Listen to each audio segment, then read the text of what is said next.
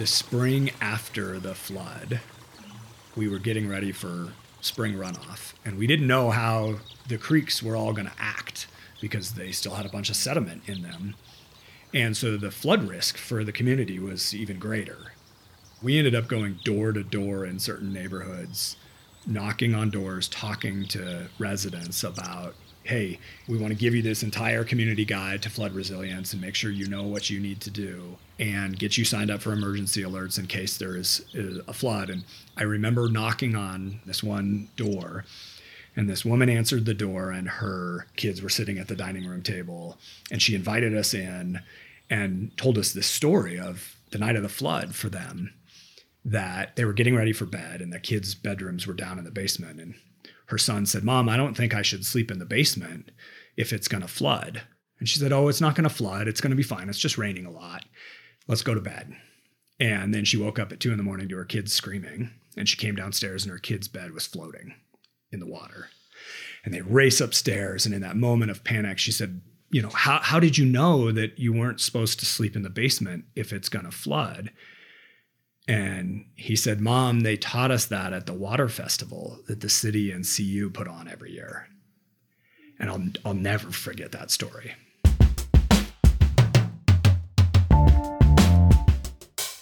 I'm Kate Stanek.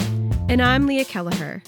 The first voice you heard was Deputy City Manager Chris Meschuk. You're listening to Let's Talk Boulder.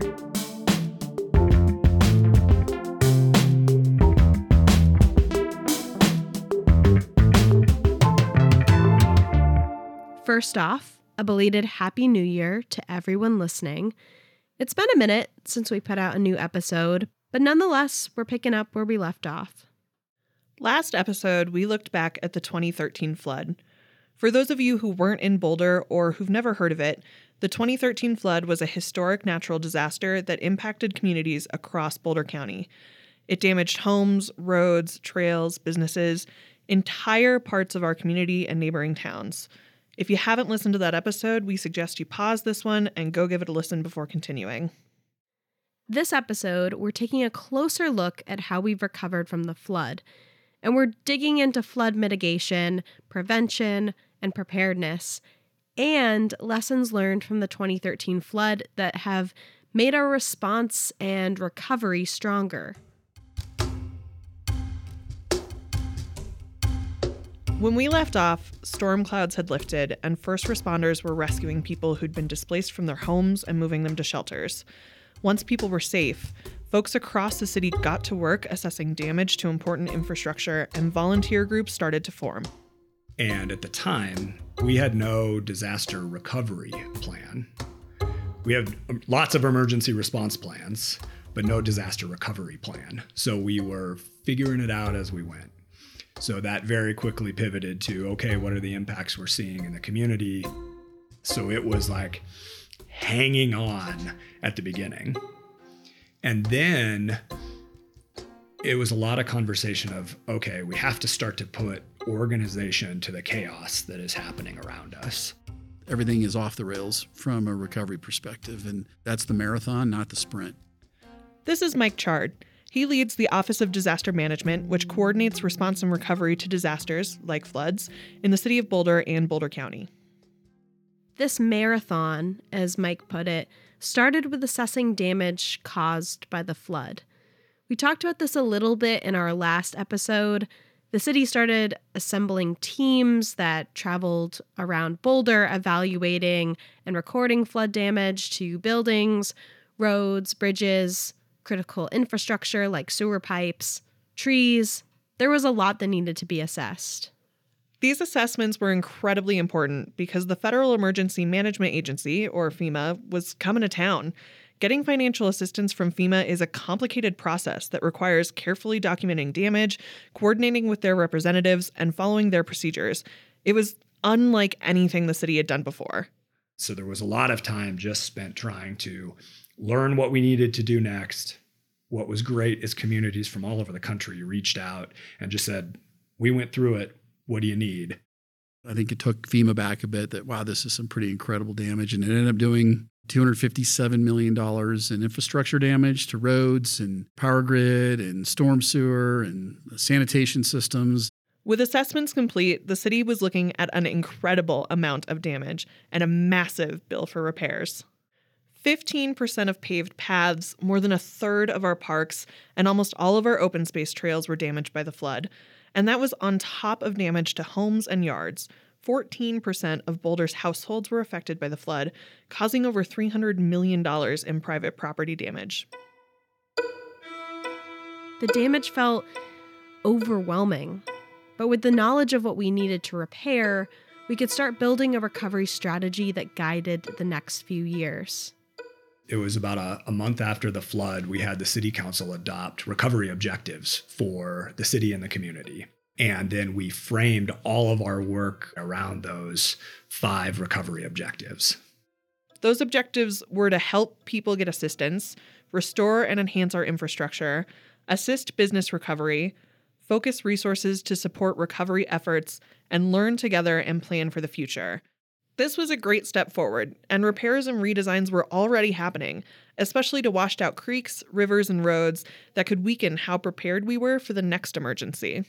We had goat roads, as we called them, 2 tracks that you couldn't even get a fire truck up. I got assigned to figuring out how we're going to deal with all the creeks and rivers in the county that were gouged out and had blowouts in them because spring runoff was going to happen. And if we didn't get in there and start fixing that, then we were going to have a second problem of flooding once the spring runoff hit. So you went from that set of problems into the next set of problems.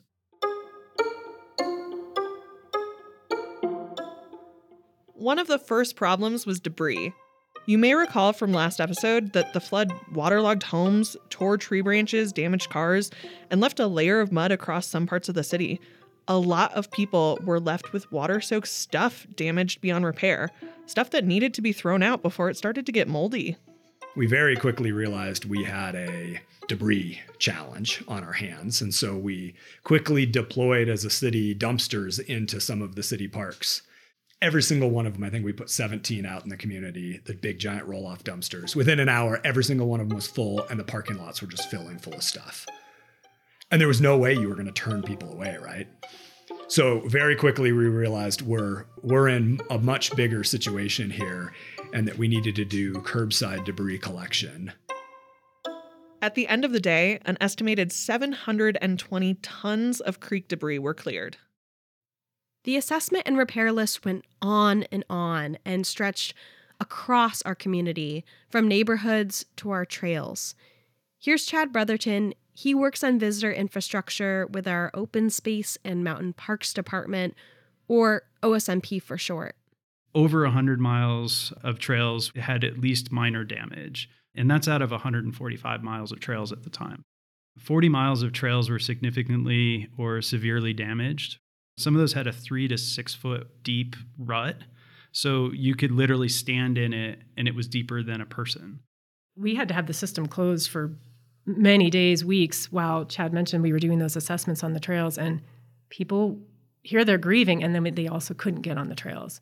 This is Janelle Freeston. She oversees our OSMP volunteer services team. They wanted to get out there. They wanted to walk around. That's how they wanted to be able to process what had just happened. And we were saying no. I mean, we had barriers, closures.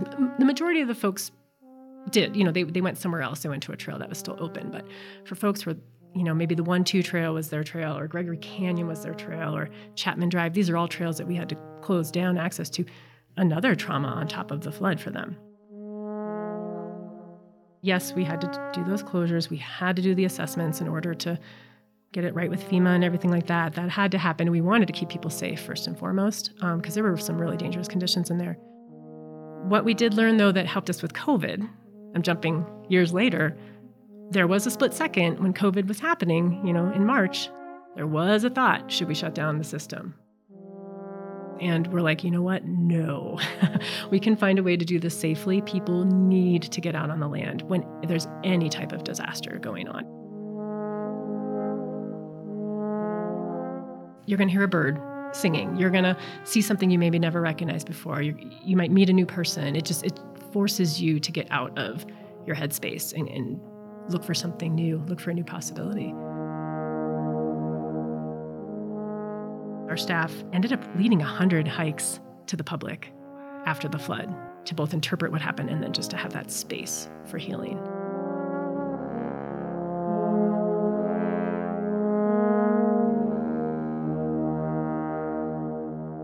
By November 2013, we had opened up 108 miles of trails. Granted, they might not have been in the same condition that they were in the past, but at least they were open to the public. We were, getting visitors out there again.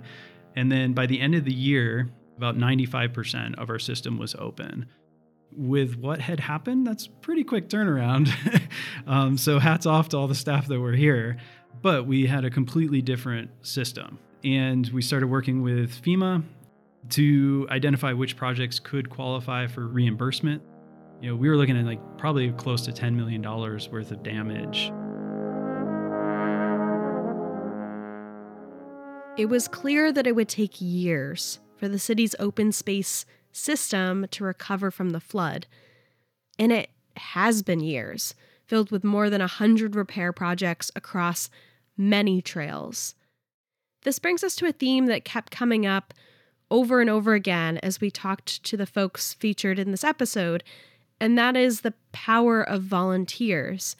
As we talked about in our first few episodes, so much of our ability to withstand emergencies is tied to relationships between neighbors, government agencies, and in the case of the 2013 flood, entire communities along the Front Range.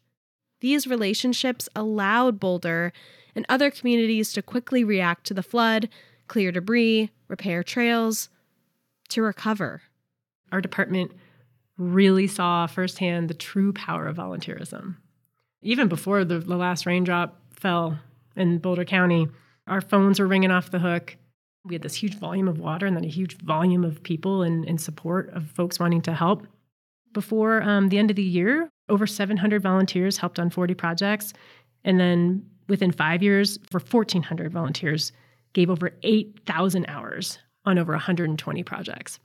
Neighbors, community members, individuals, businesses, again, the volume and how quickly we were turning out these projects was just something new to us that we hadn't learned before.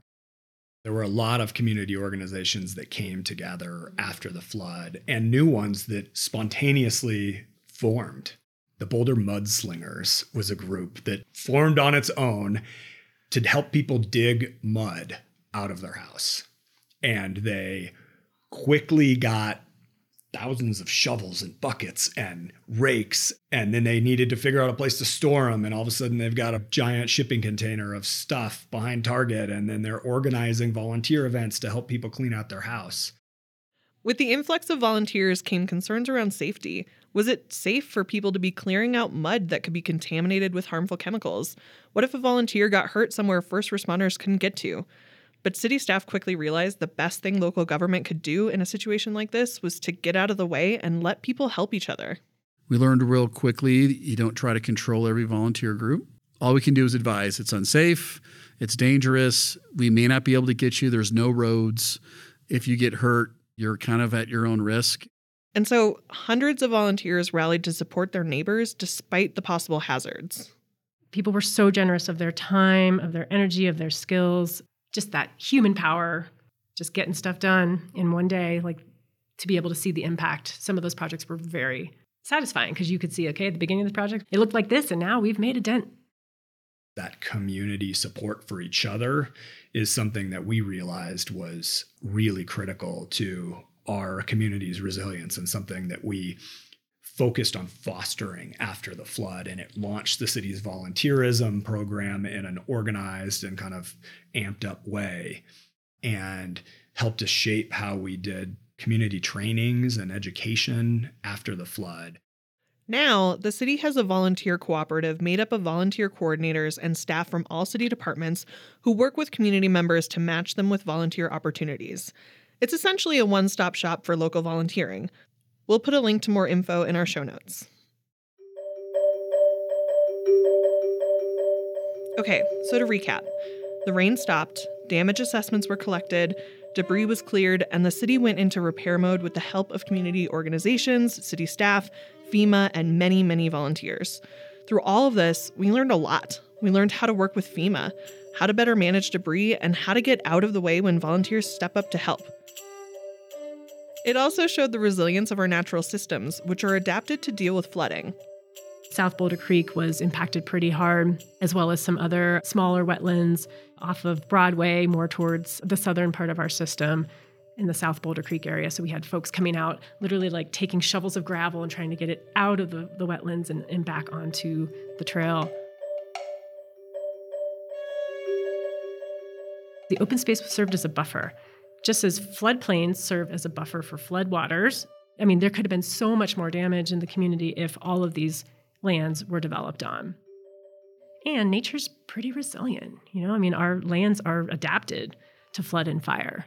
And so it's really us, the humans, that have to get more prepared and better equipped and adapted. Yes. And the flood really served as a reminder of how important mitigation work is. Work that prevents future flooding and protects our community when natural disasters happen. Leah, how would you explain what flood mitigation is to someone who's never heard of it?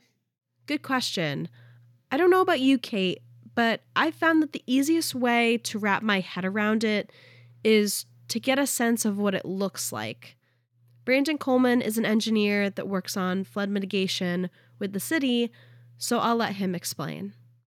Our first step is usually identifying flood risk, knowing how much water we think is going to come down a drainage way, where that water is going to go, and does that impact people's properties and structures. And that's a focus for us as a utility, is really trying to minimize the impacts of those floodwaters on people. We're actually trying to impact those floodplain boundaries with our projects to pull them away from structures and also major lanes of travel. In other words, flood mitigation projects work to protect buildings and roads from floodwaters, especially in floodplains or low-lying areas near rivers and creeks that are more prone to flooding. Usually, flood mitigation means adding things to make a stream more stable and channeling water away from infrastructure, all while trying to maintain how the water would naturally move across the landscape. Maintaining the natural movement of water means more resilient waterways. A really good example of where we've done that is Boulder Creek. So Boulder Creek, particularly through the downtown area, there are engineering features embedded into that channel, but you may not even realize it. If you go down Boulder Creek, like the Whitewater Park, you'll see these big boulders that the water's falling over, and that's really to maintain a stable stream so you don't see big movements of sediment or dirt come down the creek, and that creates a much more stable channel. And you'll see those drops even beyond the Whitewater Park, and that's where some of those features are, where we're trying to stabilize the stream, but also utilizing the vegetation in the overbank areas where you would see these higher floodwaters. Next time you're walking the dog or taking a stroll in downtown Boulder, pay close attention to Boulder Creek and look for jagged rocks along its edge. They help break down the energy of floodwaters and keep water contained in its normal channel. There are also piles of rocks that almost look like dams. These structures help control the creek and prevent it from meandering out of its banks during a flood. Our bike paths also serve as flood control, helping funnel water away from properties. This flood mitigation work on Boulder Creek was put into place before the 2013 flood. During the flood, these and other flood mitigation tactics were put to the test, and they worked. That's not to say they were perfect, there was still damage, but so much damage was avoided. And Boulder Creek wasn't the only place in town that showed the value of flood mitigation. Goose Creek is a really good example, particularly downstream of Folsom, of where a flood mitigation project was completed in the early 2000s, essentially, and actually functioned really well. Yeah, a lot of people were protected with that project in place. Since the 2013 flood, the city has put a lot of work into different flood mitigation projects around town. Many of them repair damage left by the 2013 flood, while also strengthening resilience to future floods in those areas. One you can check out is along Bear Canyon Creek at Ithaca and Wildwood. There was a historic culvert that is not in use anymore, wasn't needed, but it is an obstruction in our floodways. So We were able to remove that culvert and replace it with a more natural open channel that increased the conveyance and also allowed for stormwater improvements. There are a bunch of other flood mitigation projects featured on our website. We'll drop a link in our show notes for those who want to dig into the details. There's also been a lot of work to make our trails more resilient. The flood, it happened all at once. So you could say like 10, 20 years of erosion, 100 years of erosion happened all at once. We learned exponentially because of that. Bridges blew out, trail roads were significantly at risk, and that was where we saw some of the biggest rutting. And then our legacy trails, which were trails that were never like fully designed to sustainable standards, those were higher risk and had more issues. These sustainable standards try to divert water away from the trail using natural features like rocks. But sometimes it's really hard to keep water away from trails, especially on steep trails. It has a lot to do with how the trail sits on the landscape and either complements the landscape or is almost trying to work against it. When it's working against it, it's too steep. Legacy trails have a tendency to be much steeper, and they collect the water and funnel the water down the trail. Looking at our system as a whole, we try to honor the want for some of those steeper experiences, but then whenever we can, we try to design so that we can make our system more resilient. And definitely a nod to that would be like the Mount Sanitas Trail. We're trying to keep that, but it's very expensive to keep it on the hillside, and it's not the most resilient. Ideally, with a sustainable trail, you have a trail that contours the landscape and doesn't change the hydrology of the landscape. It ebbs and flows into the contours, and it sheds water naturally, and it doesn't collect the water.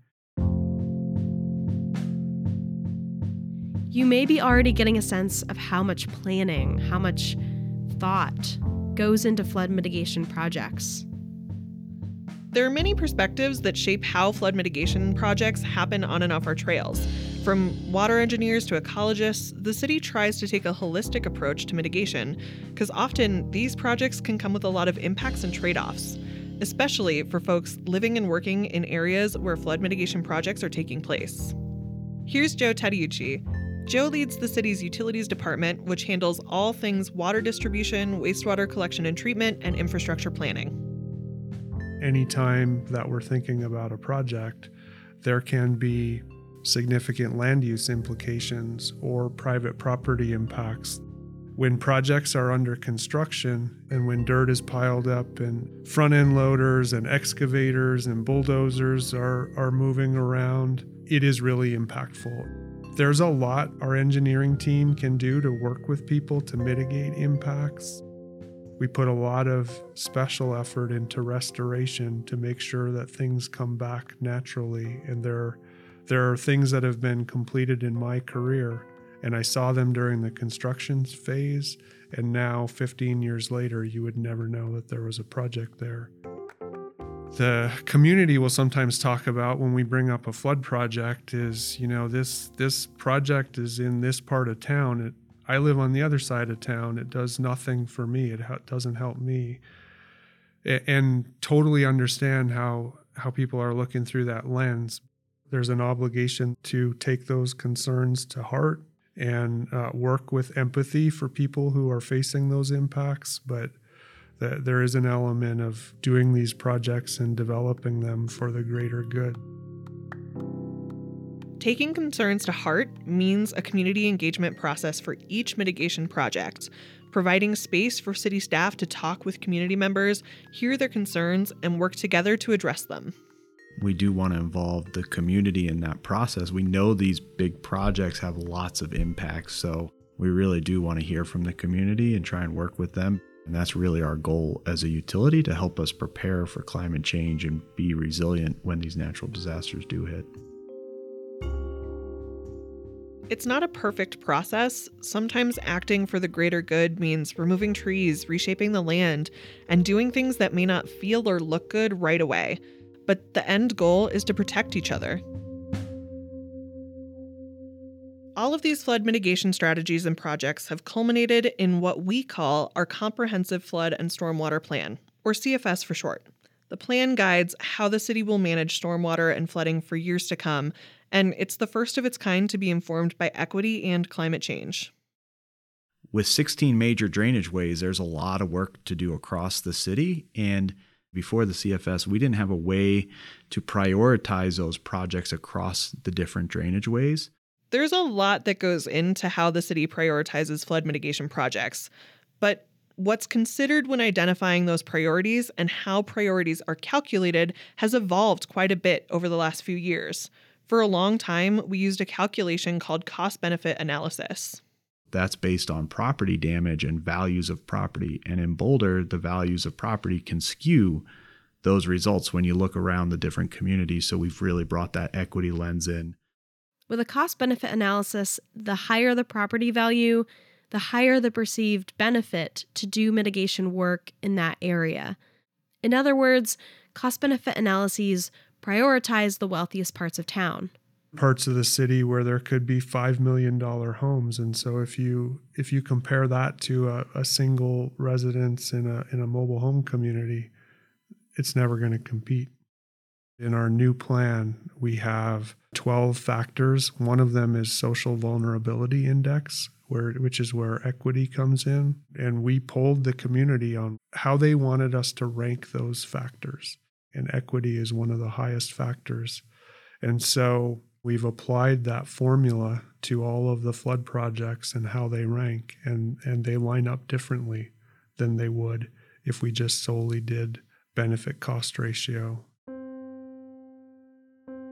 The city has the racial equity plan, and sometimes people can struggle to get their heads around, like, what does this really mean? And I think the way we've applied some of the tools from that equity plan to flood prioritization is a super practical example of just how that can influence our work at the city and how it can benefit the community in different ways.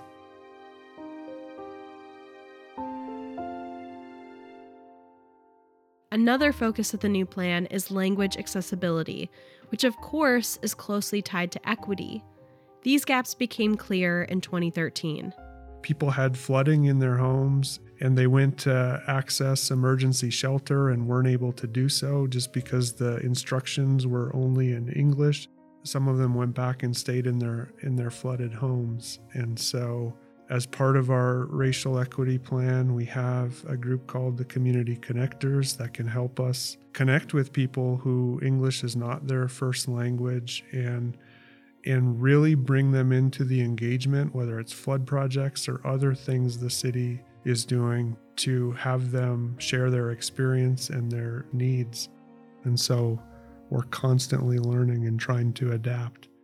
A big part of our comprehensive plan has to do with public outreach and communication. Public outreach can look like emergency notifications on the Boulder Office of Disaster Management website or in-person events with city staff. And for all natural disasters, there are things that community members need to do to prepare themselves for floods. The city infrastructure can't solve everything. And so having a personal plan for your own household and your family, just how you'll communicate, where you will go, how you will travel, getting to higher ground, having important documents in order. There's a new normal.